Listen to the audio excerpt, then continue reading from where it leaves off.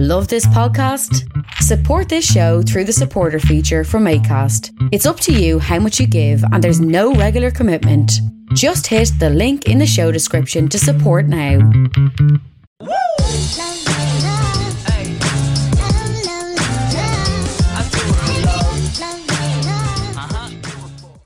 You're very welcome to another episode of the Scaling Your Business podcast. On this episode, I'm joined by Caroline McInerney. Caroline, you're very welcome to the show. Thanks, Reen. Delighted to be chatting to you. Chuffed to have you. For those listening, Caroline is the owner and MD of the HR Suite. Caroline, typical fashion of this show, focus more on the person than the business. We're going to go back to chapter 1 and work our way from there. So first question is, you grew up in Kerry. Have you got any favorite or standout memories of your childhood in Kerry? I suppose I was lucky enough to live in Ballyhaig, so it's next to the beach. So for me, a lot of our childhood was spent at the beach when the weather seemed to be finer back then. So for me, I suppose we had a small farm. We were all busy kids that we all got jobs to do. So, you had to collect the cows, milk the cows, pick the spuds, do all those kind of jobs. So I suppose for me, my dad was very much about you kind of earn your pocket money. I loved reading. So for me, there was a secondhand bookshop in Tralee, and I used to save the money to buy the books, return the books to buy more books. So they're probably the ones that kind of stand out most. Our grandparents would have lived very much as part of our lives as well. And for me, I suppose they had brilliant sayings. And it's only now, years later, when I work in HR and I work so much with people, that a lot of those are probably constantly things that I use now, and I'd be kind of reiterating what they said. So it's amazing how it gets into the brain and it sits in there, and you can dip in and out of it later on. So they're probably the standout ones, Rian, from childhood, really. Kerry is a beautiful place. For anyone who's not been to Kerry, this audience is an international audience. If they were to end up there for a day, I know you've said they've beautiful beaches down there. What one thing do you think they'd regret if they didn't see? Oh, God. Kerry is known as the kingdom. And I suppose for me, any little pocket of it is stunningly beautiful. But I suppose for me, the North Kerry coast, where I'm from, Ballyhaig, it's just breathtaking. Next stop, America, and like, I think as well, we're all so busy now rushing that if I was there for a day, I would do one thing and soak it in, rather than trying to do the Ring of Kerry in a day and you're kind of going, oh my God, that was amazing, but you haven't soaked in the amazingness.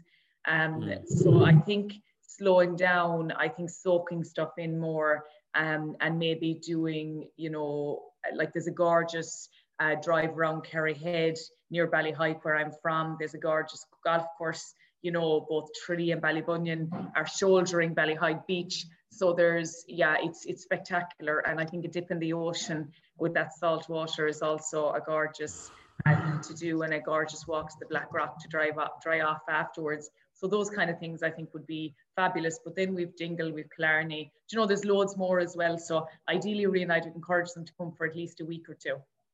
Living the dream down in Kerry. Living the dream. Living the dream. Your grandparents, you touched on them, and you said you grew up on a farm. Who do you think inspired you most or had the biggest impact on a young Caroline when growing up? I think my parents worked really hard, in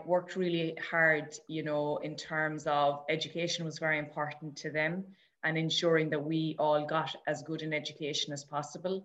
And they would have instilled that very early in us. I mean, we went on a bus to school, they dropped us to the bus, they had to get up early to do that. They had to work hard to earn the money to be able to do that. And I think that was one big influence in terms of the working hard piece. And also, I suppose, the fact that my mom used to say, sure, you can be the president of Ireland. That concept of, sure, you can be anything once you dream it, once you work hard, you can be it. And I mentioned my grandparents, but my grandfather, he would have been very inspirational in terms of, he had a fabulous personality. He really got on fabulous with people. People loved him, and he saluted everybody on the road. So he'd collect us from school in a tractor. And like, he'd be saluting everybody, and you'd say, Granda, who's that? And he'd go, I don't know, but they could know me. So like that concept of, you know, what is emotional intelligence now, and all the theories of Dan Pink and all that outline, you know, that innate ability to build connections and have empathy, etc. He had it when, you know, we were kids growing up, and we didn't, you know, we just learned that that was the way you treat people. And I think that's been really great in my career and just in life in general, to have had that kind of an upbringing, I suppose. Well, shout out to your parents and grandparents. It looked like they did a great job at raising you. A couple of things I know about you before we get into business. You've been to Web Summit in Portugal. You're an Ireland rugby fan. You're a Kerry GAA fan. If we go to Croke Park, we wear the same colours, but we don't support the same team. And you've met Michael D. Higgins in Áras an Uachtaráin. So yes. What's one thing you're into or curious about that not a lot of people know about you? I suppose I play golf badly. I love the outdoors. I absolutely love the outdoors. And even though I live in Ballyhaig, when I was like, I'd say about 10, I was swimming in the sea and got into difficulty, etc., messing. And as an adult, I went back to learn to swim again. And for me, being able to swim is something I now love, but it's something I'm probably most proud of. It took so long for me to overcome the fear of not being able to get into the water, etc. It was just like, I mean, the amount of lessons I went to try and overcome it. And then at Eureka, eventually 6 sets of lessons, not 6 lessons, 6 sets of lessons later. So I think overcoming that fear of your mind, you know, and this learning to swim again is probably my biggest achievement. And it's probably the thing I'm most proud of. And it's something I'd say, if people knew you were from Ballyhaig thinking you to learn to swim again as an adult, they'd be going, what? Yeah, no. So I think they're probably 2 things that people maybe don't necessarily know that I'm quite proud of. Well, respect to you for learning to swim again. That's pretty cool. You get to enjoy the beautiful beaches of Ballyhaig. You've mentioned Ballyhaig 3 times now, and that's where I want to start. You said you started working in the White Sands Hotel, washing glasses and making sandwiches. And that's where you first got your real love for people, or at least it's what you said on a previous podcast. You said after your leaving cert, you wanted to become a primary school teacher. I'm kind of curious, because if you look at your LinkedIn, it's all HR related. What led you from, I don't know what summer it was, but the summer of completing your leaving cert from primary school to HR? Okay, so I suppose I was really young starting school. I started school on my 4th birthday. So I did my leaving cert really young as a consequence. And that summer, like, I was going to be a teacher. That was, you know, I got my leaving cert results. Didn't really know what I wanted to do. Had worked, as you said, in the White Sands, and loved customers, loved people, loved the buzz. I mean, there's nothing like the buzz in hospitality and tourism and the busyness and all that good stuff of it. But I took a year out basically and did a secretarial course. And that year that I took out, when I did the secretarial course, I ended up getting a job in Kerry Group after doing the secretarial course. And it happened to be in the HR department, which was then known as the personnel department, showing my age. And the personnel department was this mad, busy, fabulous environment where I just happened to get landed. And they were in the middle of graduate recruitment. I was managing CVs, etc., etc. I absolutely loved it. The busier, the better. I just absolutely loved it. Ringing people up, organizing interviews, you know, like, it was such a different environment, whereas now we've technology to help with so many things. Back then it was paper CVs. I spent the summer there. I was going back to college that September to do business studies in UL. And Dennis Cregan, this fabulous guy in Kerry Group, basically said, oh, right, okay, you know, is there any option to do it by night? And I was like, yeah, there actually is, etc. And Kerry Group paid for me to do my college by night. So I didn't take the typical route of going to college. And I fell into HR, went to college by night, doing my business studies and HR up to my master's level, and stayed working in Kerry Group for all that time. So, and progressed, I suppose, both, you know, my career, but also my academic kind of, I suppose, to complement that. So I feel really lucky. I missed out probably in all the crack one has in college. But I suppose for me, it was a huge opportunity. Like the experience I got in Kerry Group was phenomenal. I remember early on, like I'd say it was in year maybe 2 kind of my time with them. I was responsible for going around to all the colleges to promote Kerry as the place that you should get your graduate, you should join as a graduate after. I hadn't even done year 1 of my degree. I was in year 1 of my degree at that stage. So like I was talking in Pool 2, I remember in UCC, I remember going to Queen's University, UL, like I was in these amazingly huge halls with a couple of hundred people standing on the stage telling them why they should join Kerry Group. Yet I hadn't even got the degree myself, you know, but like you don't see the fear at that stage, or you don't even think about it. It was just, oh my God, how cool is this to get the opportunity to do it?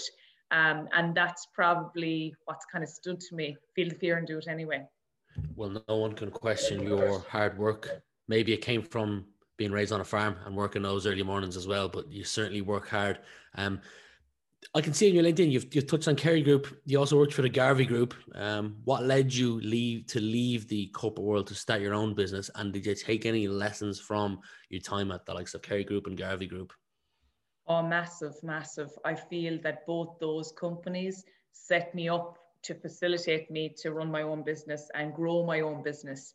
I suppose I always believed that I would never be a one-man show, because I love HR. I love everything about HR, but I'm not great at sales. I'm not great at marketing. I'm not great at IT. I'm not great at finance. And I knew I needed to build a business that would be able to afford those experts in their areas, so I could focus on growing the business and strategically focused at growing the business, because I love that side of business growth, but also focus on the day job. So huge lessons. I mean, in both Kerry and in Garvey's, it was very much around growth. It was very much around systems to support business growth. It was very much about employing amazing people. It was very much about having the bigger picture view. So huge lessons and huge opportunities to facilitate me to go on that self-employment journey that I'm now on. Now, owner and MD of the HR Suite, what's a commonly held belief about your role that you passionately disagree with? Good question. I suppose, you know, a lot of people think I work crazy hours, and I'm really passionate about trying to have a good work-life balance.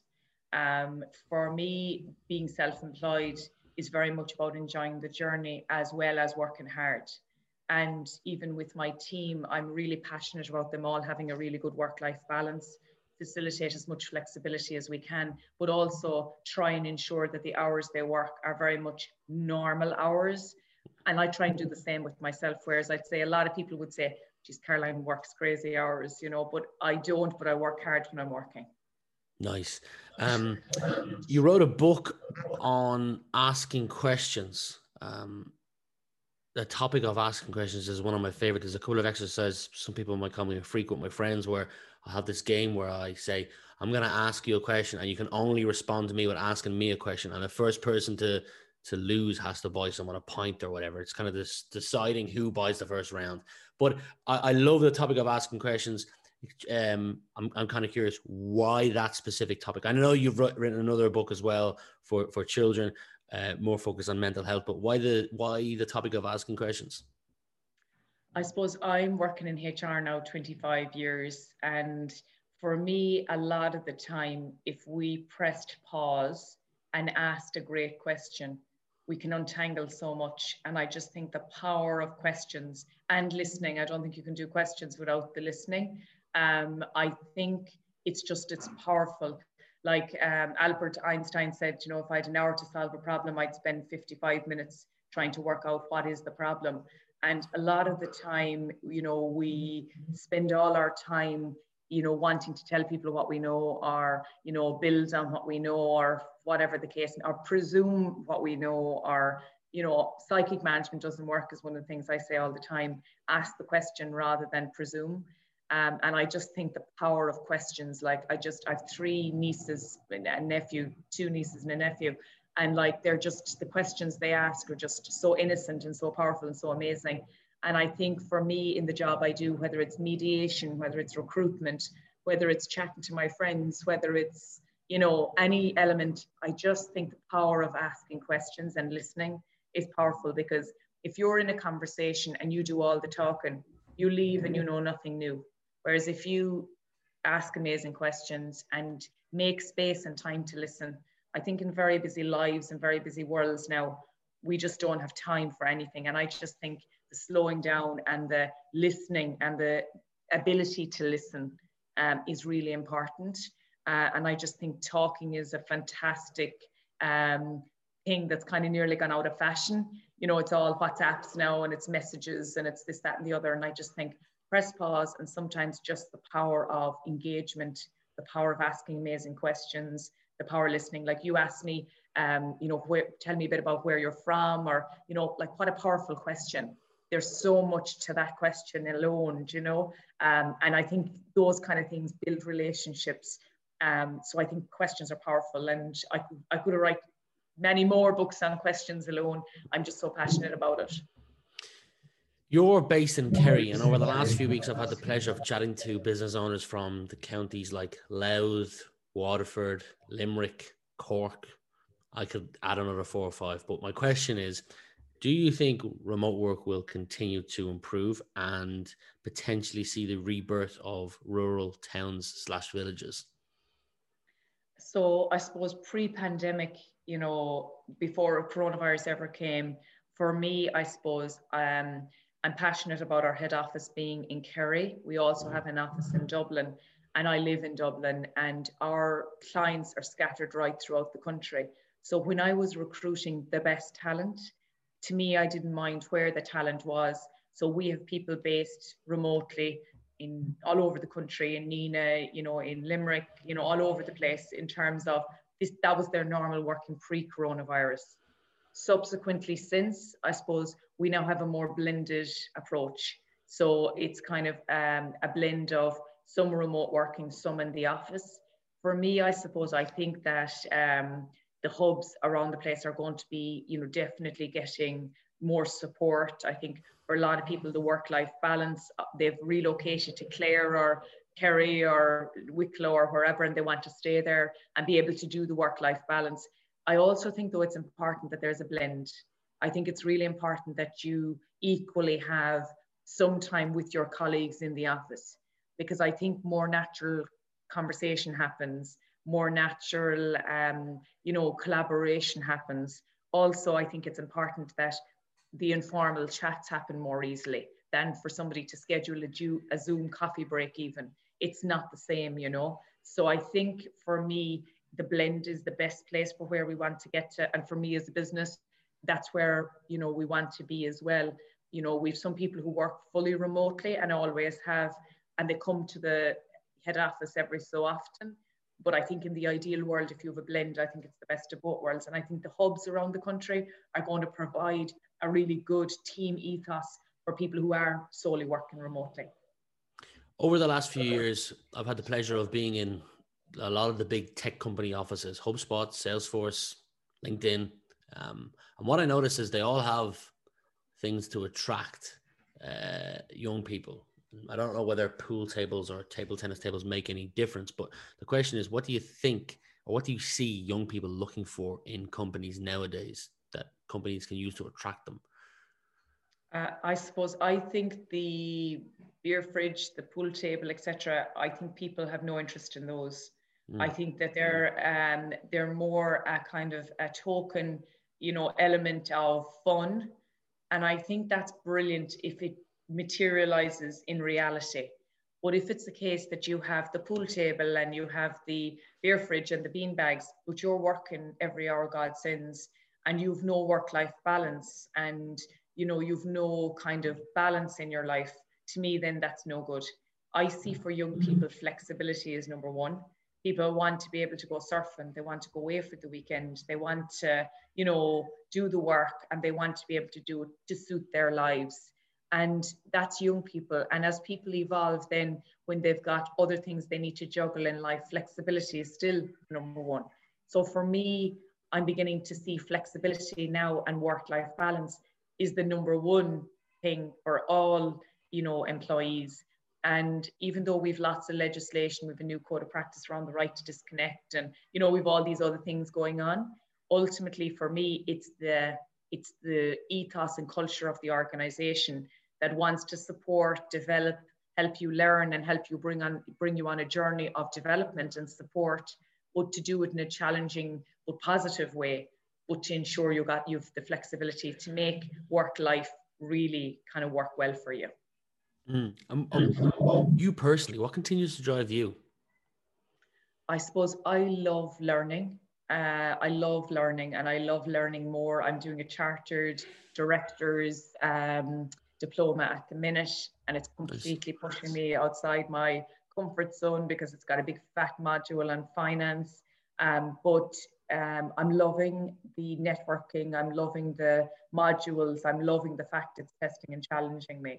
I suppose in my job, I'm constantly being challenged and tested, and whether that's in my role as an investigator, whether that's in my role as a presenter, whether that's in my role, whatever I'm doing, it's feel the fear and do it anyway, and I try my best to kind of lead a really amazing team in an ethos of, we're there to support, but I want to develop them as well. So for example, I've an amazing girl who's a graduate. She joined us after her co-op placement and finishing her college.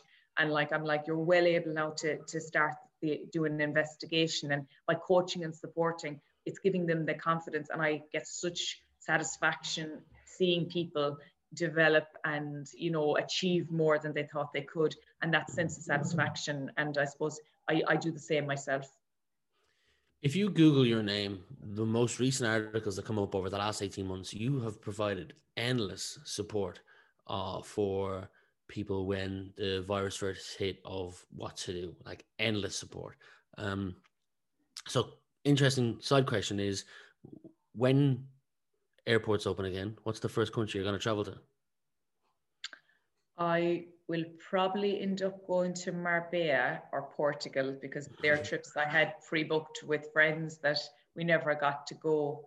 But the place I'd love to go most is Boston. My brother lives over there. He's married to Caitlin. Sean and Caitlin live over there, and I would just love to see them, miss them hugely. Haven't seen them in way too long. So that would be my first holiday that I will book. And that would be the first place that I'd love to go. Nice. Well, Boston's a great place, and I hope you get out there soon. As mentioned, lots of people have come up with challenges over the last 18 to 24 months, specifically focusing on you and your business. Are there any challenges that you've come up against that you didn't, let's say, account or expect for, and how did you tackle it? I suppose for me, a standout day is the day before Paddy's Day last year, when the government had made their announcement. We were going into lockdown. Fáilte Ireland had contacted me and wanted me to record some videos for their customers and clients in relation to what to do, in relation to communicating with staff, in relation to putting people on layoff, in relation to closing their businesses.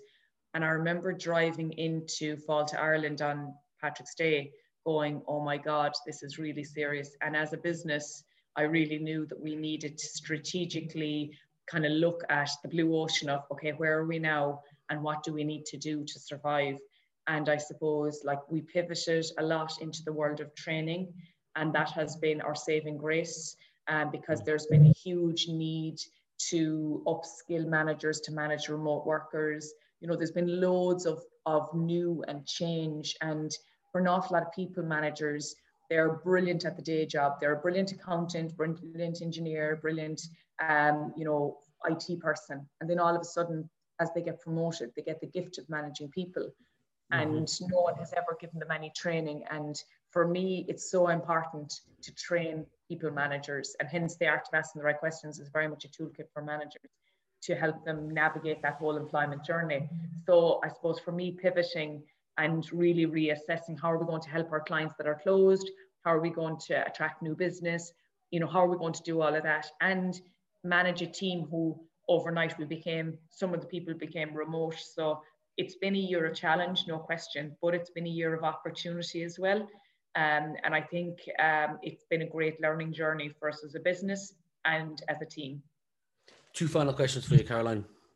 Question number 1 is, I want you to pretend all your loved ones are safe. I don't know who you live with, any animals, partner, kids, they're all safe. But your house is burning down and you can only save one item. What one item would that be? Funny, Rian, I suppose there's nothing materially that important for me, to be honest.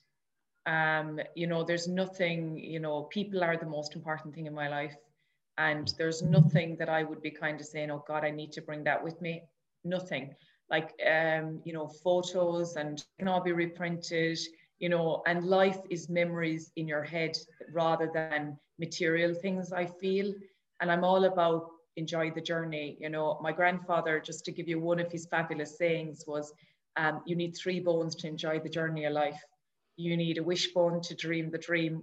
You need a backbone to work hard and make it happen. And you need a funny bone to enjoy the lighter side of life. And nice. I'm sure I heard that from someone else, but he used to say that a lot. And, I think for me, it's kind of like, it's so true, because you got to have the dreams, you got to work hard, but you got to enjoy the journey.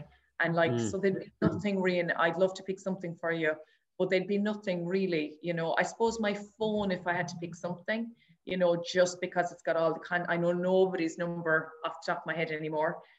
So it's got all the contact numbers and stuff like that, but like you'd get those again, So I think people most important, and phone if I had to bring something.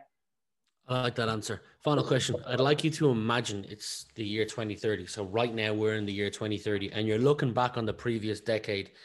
What would you like? You can answer this personally or professionally, but what would you like to be looking back on? I suppose I'd like to look back on the fact that all my family and friends are healthy and happy. Mm-hmm. I would like to look back on the fact that I did enjoy the journey. So that work-life balance that's so important to me, I got to make sure that occurred, because I definitely don't want, I love work and I love the job I do, and I feel very privileged to do it and work with so many fabulous people, both my colleagues and my clients, but I would really hope to enjoy the journey. So spending time reading books, spending time traveling, spending time at the beach, spending time getting better playing golf, spending time with family and friends.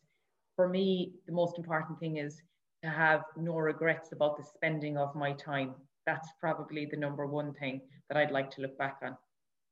Solid answer. We'll leave it there. Caroline from the HR Suite, thank you very much for being my guest today. I've had a pleasure in getting to know a little bit more about you over the last 30, 35 minutes, and I wish you all the best in the future. Thanks, Reen. It's been a pleasure. If young Metro don't trust you, I'm gonna shoot you. Beautiful morning, you're the sun of my morning bed.